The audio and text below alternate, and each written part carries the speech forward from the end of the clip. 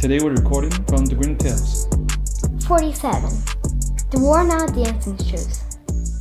Once upon a time, there was a king who had 12 daughters, one more beautiful than the other. They slept together in a large room where their beds stood side by side, and in the evening, when they went to sleep, the king shut and locked the door. However, every morning, their shoes were worn out from dancing, and nobody knew where they had been and how it kept happening. So the king issued a proclamation that whoever could find out where his daughters danced during the night could choose one of them for his wife and be king after his death. But anyone who came and failed to uncover everything after 3 days and 3 nights would lose his life. Not long after this proclamation, a prince came and was well received. In the evening, he was conducted to a room adjoining the bedchamber of the king's daughters. His bed was set up there, and he was told to watch and find out where they went dancing. And, just to make sure they couldn't do anything in secret or go out anywhere else, the door of their room that led to his was kept open. However, the prince fell asleep, and when he awoke the next morning, all 12 of them had been to a dance. For their shoes were standing there with holes in the soles. The same thing happened the second and third nights, and his head was cut off. After that, there were many who came to try their luck, but they all left their lives behind them.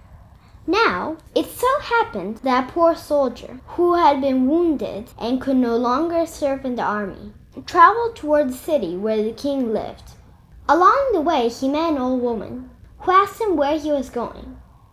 I really don't know myself, he said, but I would certainly like to find out where the king's daughters go dancing and where they wear out their shoes, so I could become king. Oh, that's not so difficult, said the old woman. Just don't drink the wine that's brought to you in the evening, and then pretend that you've fallen asleep. She also gave him a little cloak and added, when you put this cloak on, you'll be invisible, and you'll be able to follow all 12 of them. After receiving such good advice, the soldier now became serious about the entire matter and plucked up his courage to present himself in front of the king as a suitor. He was welcomed just as cordially as the others had been and was given royal garments to put on. In the evening, at bedtime, he was led to the antechamber, and as he was preparing to go to bed, the oldest daughter brought him a beaker of wine.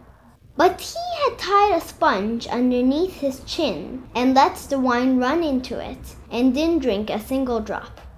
Then he lay down, and after lying there a little while, he began to snore as if in a very deep sleep.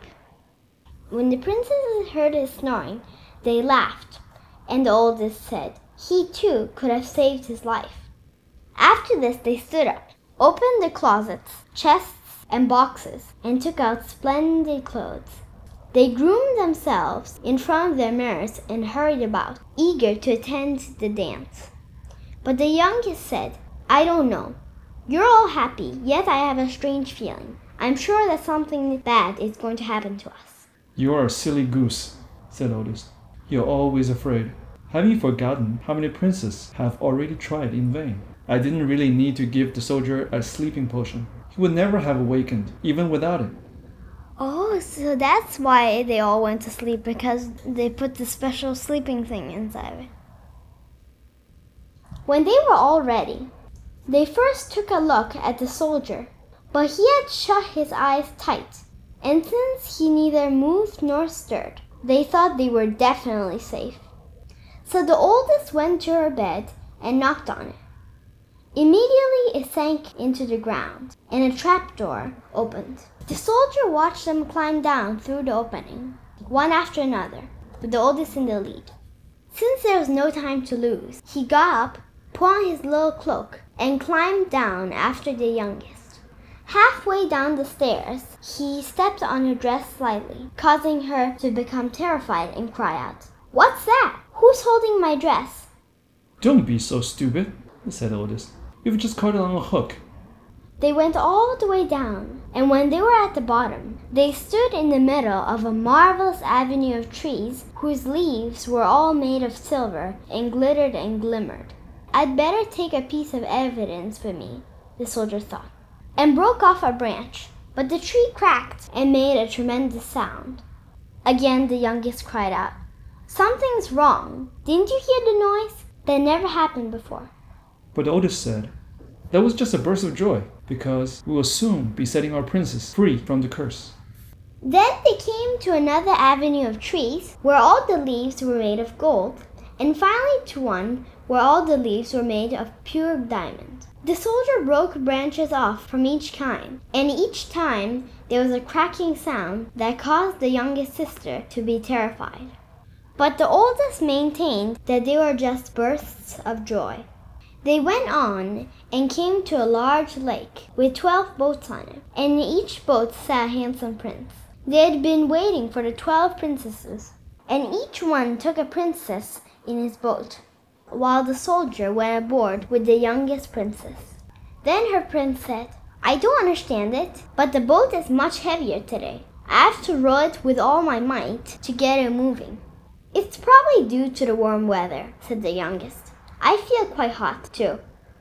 On the other side of the lake stood a beautiful, brightly lit palace, and sounds of merry music with drums and trumpets could be heard from it. They rowed over there, entered the palace, and each prince danced with his princess.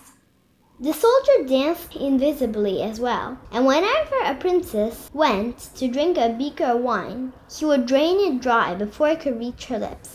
The youngest sister was terribly anxious about this, too, but the oldest continued to quiet her down. They danced until 3 in the morning, when all the shoes were worn through and they had to stop.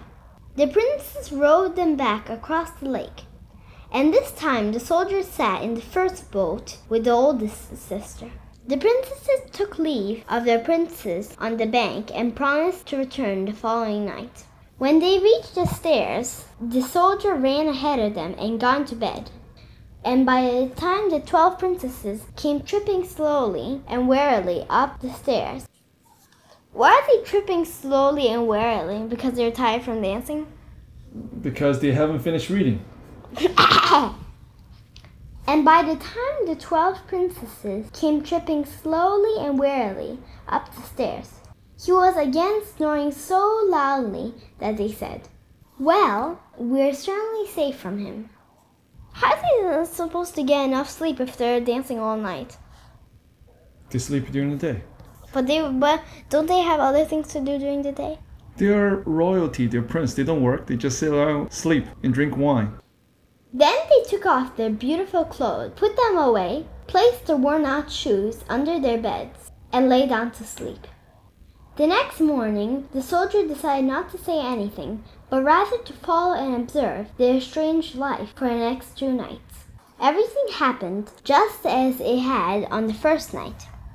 They danced each time until their shoes were worn out. However, the third time, he took a beaker with him for evidence. When the time came for him to give his answer, he took along the 3 branches and beaker and went before the king. The 12 princesses stood behind the door and listened to what he would say. When the king asked, "Where have my daughters spent their night wearing out their shoes?" he answered, "With 12 princes in an underground palace." Then he told him everything and produced the evidence.